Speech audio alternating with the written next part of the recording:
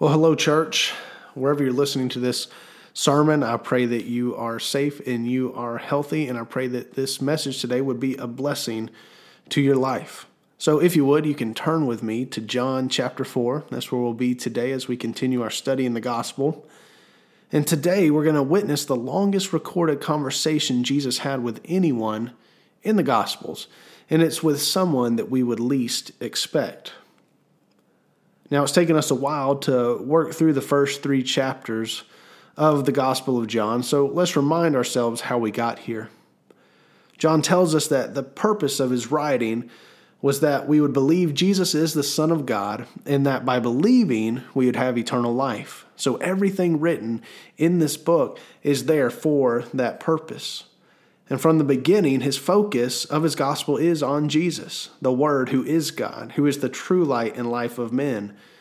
And not only that, but starting in chapter 2, Jesus begins showing that he's replacing the current establishment, the old way of doing things, with the kingdom of God.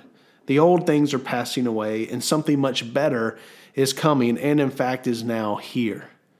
Jesus showed that the new wine of the kingdom is far superior to the old wine. He showed that the purification rituals of the past were going away because now there's a perfect, more permanent purification. He showed that he's the greater temple because in him the fullness of God is pleased to dwell. And in the kingdom, the Spirit of God would dwell in the redeemed people of God, not in a building made of stone. And then in chapter 3, we saw that he revealed that there was this new birth. And this new birth was required in order to enter or even see the kingdom of God, even for a man like Nicodemus, a religious person, a person who was wealthy and influential. Even him, he couldn't enter heaven without being born again. And then now in chapter 4, we'll see that Jesus continues to operate in a way that's at odds with their traditional religious and societal ways of operating. But in this story, we're going to find some great hope for us today. And I love how Pastor H.B. Charles, how he sums up chapters 3 and 4. He says John 3 teaches us no one is beyond the need of grace. John 4 teaches us no one is beyond the reach of grace. And that will certainly be found to be true today. So let's begin reading in John 4, verse 1. John 4:1, here's what it says. Now when Jesus learned that the Pharisees had heard that Jesus was making and baptizing more disciples than John, although Jesus himself did not baptize, but only his disciples, he left Judea and departed again for Galilee. And he had to pass through Samaria. So he came to a town of Samaria called Sychar, near the field that Jacob had given to his son Joseph. Jacob's well was there, so Jesus, wearied as he was from his journey, was sitting beside the well. It was about the 6th hour. So apparently the news and fame of Jesus was beginning to grow at a greater rate. So much so that the word had reached the Pharisees that Jesus was actually gaining a greater following than John the Baptist. And in response, Jesus leaves Judea, the area around Jerusalem, and he heads back north towards Galilee. It doesn't tell us exactly why he does this. Perhaps it's because he didn't want to further encourage a false competition between him and John. But I believe it's most likely because Jesus felt like his hour had not yet come. Jesus certainly isn't afraid of the Pharisees. He's not afraid of confrontation, and later on he would willingly confront them, but his time has not yet come. There will be a time later when things will certainly escalate, but his ministry is not yet complete. There's still so much to do and so much to teach before then, and that includes an encounter in Samaria. And it says he had to pass through Samaria to get to Galilee. Now, that is true in a sense. The fastest and most direct route would be through Samaria. But the thing is that many devout Jews would go out of their way and take a much longer route to avoid passing through there. And why is that? Well, the people who lived in Samaria were Samaritans, and Jews and Samaritans did not get along. In fact, John will even tell us in verse 9 that Jews had no dealings with Samaritans. Jews considered Samaritans to be no better than dogs. There was significant racism between those, and it had been festering for hundreds of years. So just a quick little Old Testament history lesson. The nation of Israel at one point divided into two kingdoms, the northern kingdom of Israel and the southern kingdom of Judah. Now, the northern kingdom grew more wicked more quickly, and in 722 BC, they were conquered by the Assyrians. And it was the custom of the Assyrians to, when they defeated someone, to deport all the native people. So they took all the Israelites, or most of them, and sent them away, and then repopulated the city with foreigners. So over the years, these foreigners intermingled with the remaining Israelites, both in marriage and eventually in religion. And so it's from this mixing of people that the Samaritans originated. And so to the Jews, they looked at these Samaritans as basically half-breeds. They weren't real people. Their religion was similar. They believed in God and some type of Messiah, but they only accepted the first 5 books of the Bible as authoritative, unlike the Jews who accepted the rest of what we know as the Old Testament. And so by Jesus' time, there was over 600 years of racism and animosity built up between these two groups. And so for that reason, many devout Jews would avoid Samaria altogether. Yet, it says Jesus had to pass through Samaria. It might be reading too much into it, but I don't think it's a stretch to say Jesus had to pass through Samaria because he had a meeting with someone that he couldn't miss. And that person didn't even know it was going to happen. But it would be a meeting that would forever change the eternity of a whole town. Nothing is an accident in God's plan. And so Jesus and his disciples, they arrive in Sychar, which has a well there that was dug by Jacob long before. This is the same Jacob of the Old Testament who would be renamed Israel and have 12 sons who became the 12 tribes. So this is ancient Israel. And it says Jesus, wearied as he was from the journey, was sitting beside the well. Now think about that. Jesus was tired. Don't doubt that Jesus, though God, was fully human. He was tired from walking a long way and was ready to sit down and rest for a while, especially because it was the 6th hour, meaning it was noon. It was the hottest point of the day, a good time to take a rest. And here's where things get interesting. Picking back up in verse 7, it says, "A woman from Samaria came to draw water, and Jesus said to her, 'Give me a drink,' for his disciples had gone away into the city to buy food.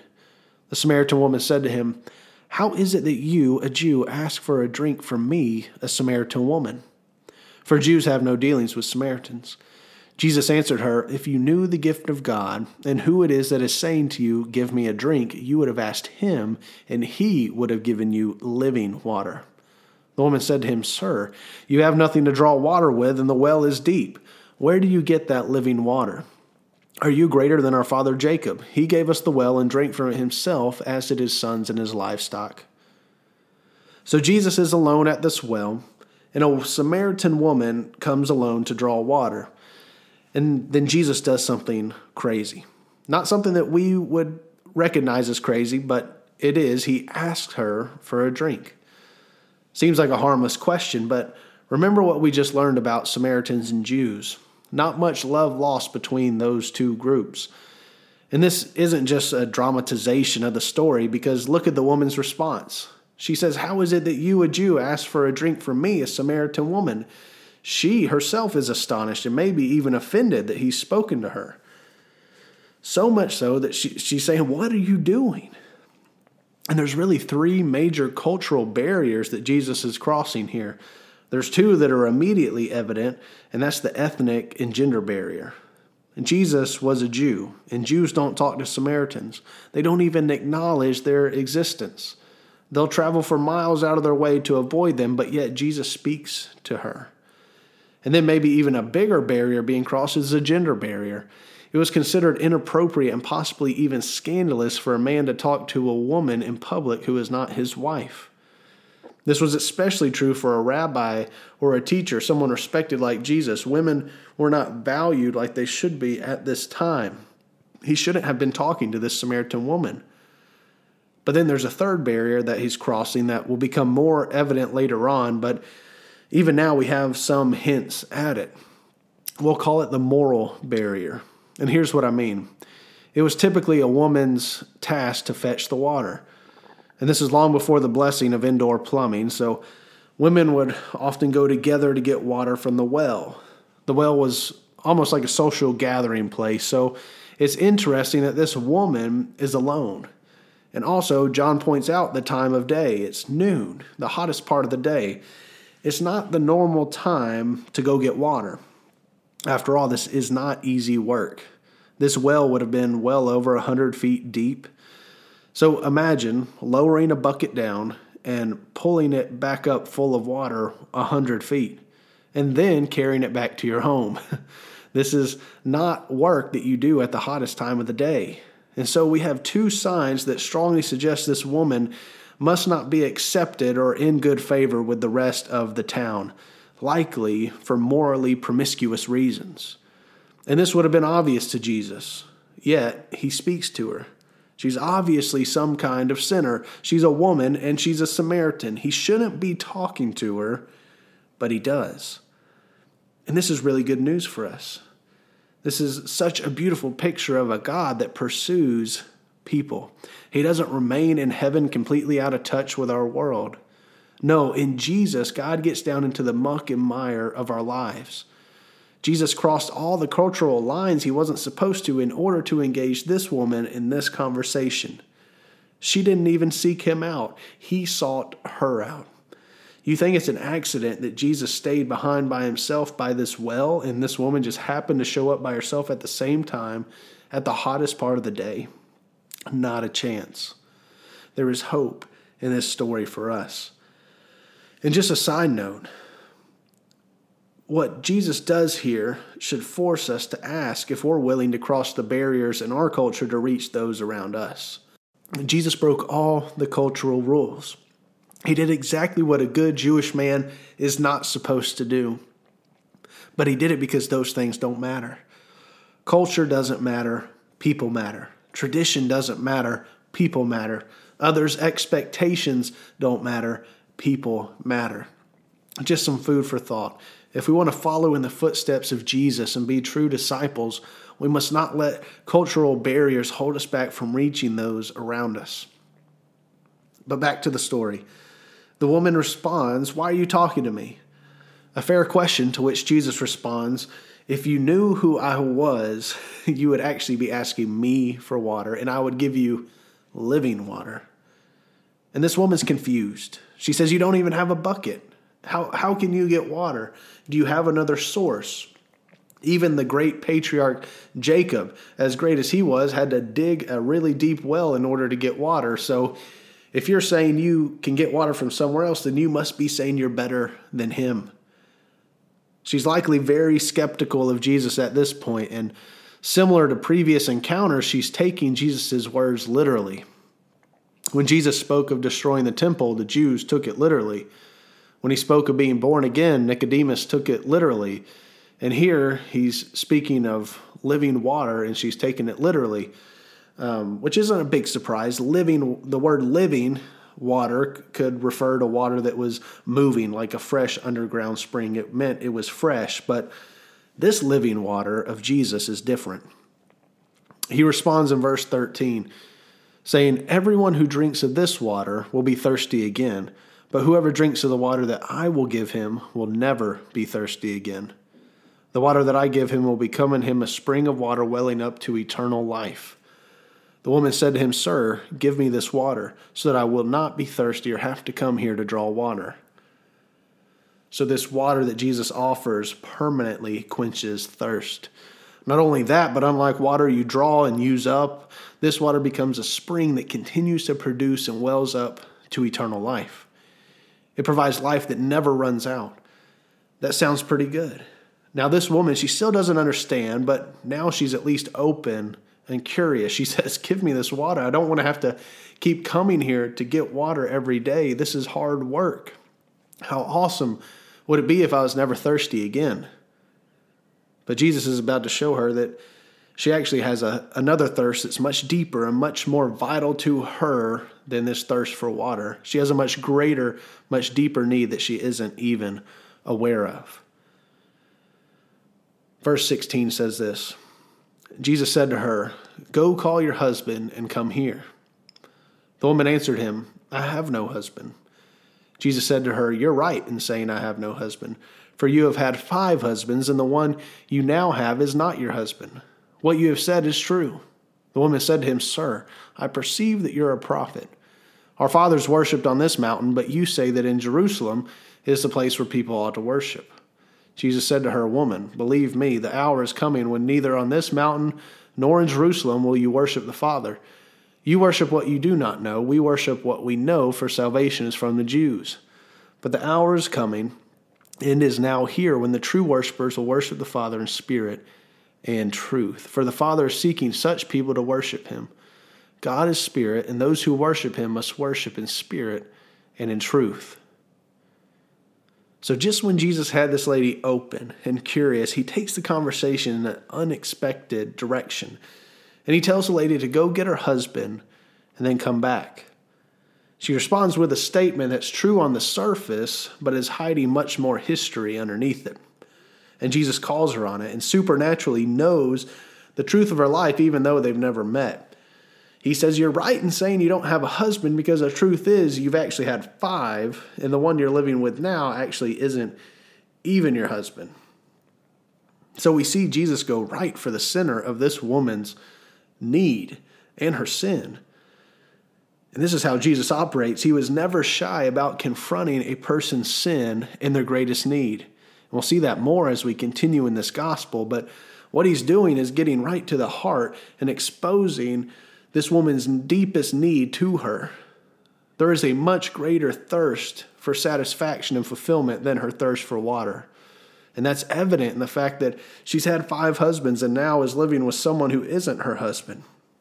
We don't have any of the other details, but that's not a good sign. She's obviously been trying to fill this inner thirst and need for fulfillment in all the wrong places. Been trying to fill it with men and with love and being loved, but it cannot quench that inner thirst. And the truth is that we do the same thing. Every person has this innate desire for fulfillment and satisfaction. And we try to fill that void with something. It's a thirst that we try to quench with something else. We think that if we could just get that husband or that wife or have the perfect relationship, then we would finally be fulfilled. We think if we could just have this amount of money in the bank or that retirement set, then I'll be satisfied. We think if we get that promotion or that job or that house or that truck, then that'll fill the hole inside of us. Solomon, the writer of Ecclesiastes, he did the same exact thing. In Ecclesiastes 2, he tells us about it, that he kind of went on this mission to experience everything. He was the wisest and richest king on the planet, and he says he denied himself nothing. He denied himself no pleasures. He accumulated houses and vineyards and hordes of servants at his command. He had all the treasures of the earth at his fingertips. He experienced all that life could possibly offer, and in the end, declared that it was all vanity, just a chasing after the wind, like a child running around trying to catch the wind in their hands. And that's true because there's only one source of satisfaction and fulfillment, and it's found in the person of Jesus Christ. And this Samaritan woman was about to find this out. And she responds with, "Sir, I perceive that you're a prophet." Her response is almost humorous. "Something tells me that you're a prophet or someone gifted, because you just told me everything about my life and I don't even know you." And then she throws out this theological question to him. And it's hard to tell if she's doing this to deflect the conversation. Like instead of talking about her past, she's trying to just start a theological debate, or if she's just testing him to see if he really is a prophet. But she brings up a theological difference between the Jews and the Samaritans. Samaritans believed that Mount Gerizim was the proper place to worship and sacrifice to God. The Jews, on the other hand, of course, believed that Mount Zion in Jerusalem was the proper place.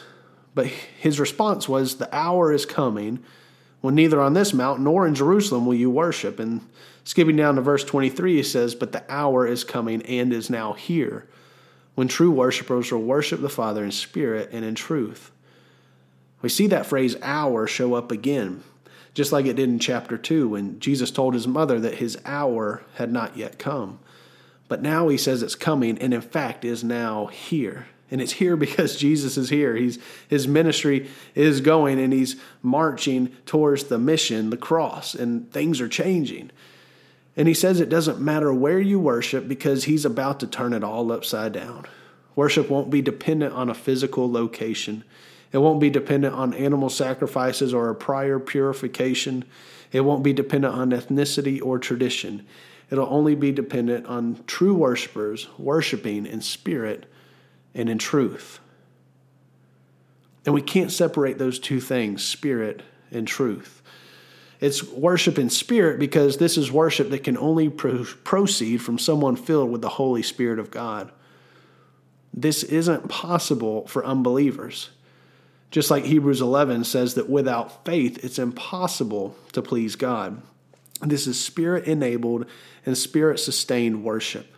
And it's worship in truth because it's in accordance with the revelation of Jesus Christ, the Word incarnate. This isn't blind worship where we just make stuff up as we go. It's worship according to what God has revealed about himself and his Son through his Word. This is the only form of worship acceptable to God. And so often we complicate it by adding a ton of other requirements to our worship, just like the Pharisees did. They made worship a burden to the people. And churches have been notorious for complicating and making worship a burden by saying you have to dress a certain way. You have to give a certain amount. You can use these instruments, but you can't use those instruments. You have to do it in this kind of building, not that kind. You have to act this way while you do it. But God only gives us one requirement. You must worship in spirit and in truth. And God had been alluding to this for centuries, even in the Old Testament. In like Proverbs 21:3, to do righteousness and justice is more acceptable to the Lord than sacrifice. We see that God isn't so much concerned about the form of our worship as he is with the heart of our worship. And David talks in Psalm 51 about how the sacrifices of God are a broken spirit. A broken and contrite heart, O God, you will not despise. That's because the only God-given measure of our worship is in spirit and in truth. And to divide over any other man-made measurements of worship is to miss the heart of worship altogether. But back to the conversation. Here's how it ends in verse 25. The woman said to him, I know that Messiah is coming, he who is called Christ. When he comes, he will tell us all things. Jesus said to her, I who speak to you am he. Now understand what just happened. In previous encounters, Jesus had been asked who he was or whose authority he was operating under, and he always gave very vague answers that people didn't understand. But here he plainly reveals himself to be the Messiah to the person we would least expect. It wasn't Nicodemus, an influential religious leader. It was to a Samaritan woman living a publicly immoral life. That's amazing. That's unexpected. But that's really good news for me and you. There's no one beyond the reach of God's grace. You may think of yourself as being better than this Samaritan woman, but the truth is that that's who we are in this story. This woman was a sinner. She had an unquenchable thirst and was looking to satisfy it in all the wrong places.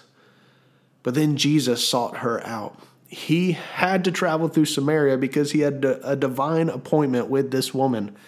She wasn't seeking him. She was just coming out to get water alone at the hottest part of the day in order to not run into anybody else. But there was Jesus waiting for her. Do you see the beauty in that? Jesus Christ came from heaven not to condemn the world or to be a king or to be served like royalty. He came from heaven's throne down into the dirt of humanity to seek out people just like this Samaritan woman.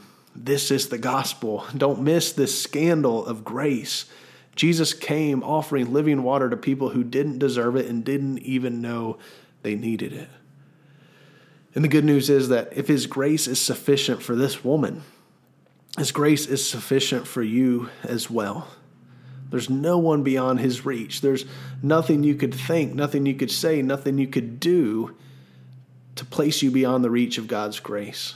His grace is enough. So no matter who you are or what you've done, the offer of Jesus is living water. He is offering eternal life. We saw in John 3:17 that he didn't come to condemn the world, but to save the world. And that salvation comes by believing in Jesus Christ and repenting of our sins. And my prayer is that as you listen to this message, wherever you are, that you'd be gripped by your need for a Savior and know that the Savior has come in the person of Jesus Christ, and he's made your salvation possible if you would only believe. And for those of you that are saved, that we'd be gripped today by the fact that Jesus came and sought us out even when we didn't know we needed saving. What an amen. Now, this is the end of Jesus' conversation with a Samaritan woman, but her story isn't completely over. And next week, we'll see how she responds. And in her response, we'll actually find a model for how we can respond to the revelation of Jesus and then tell others about the life that we have found. God bless.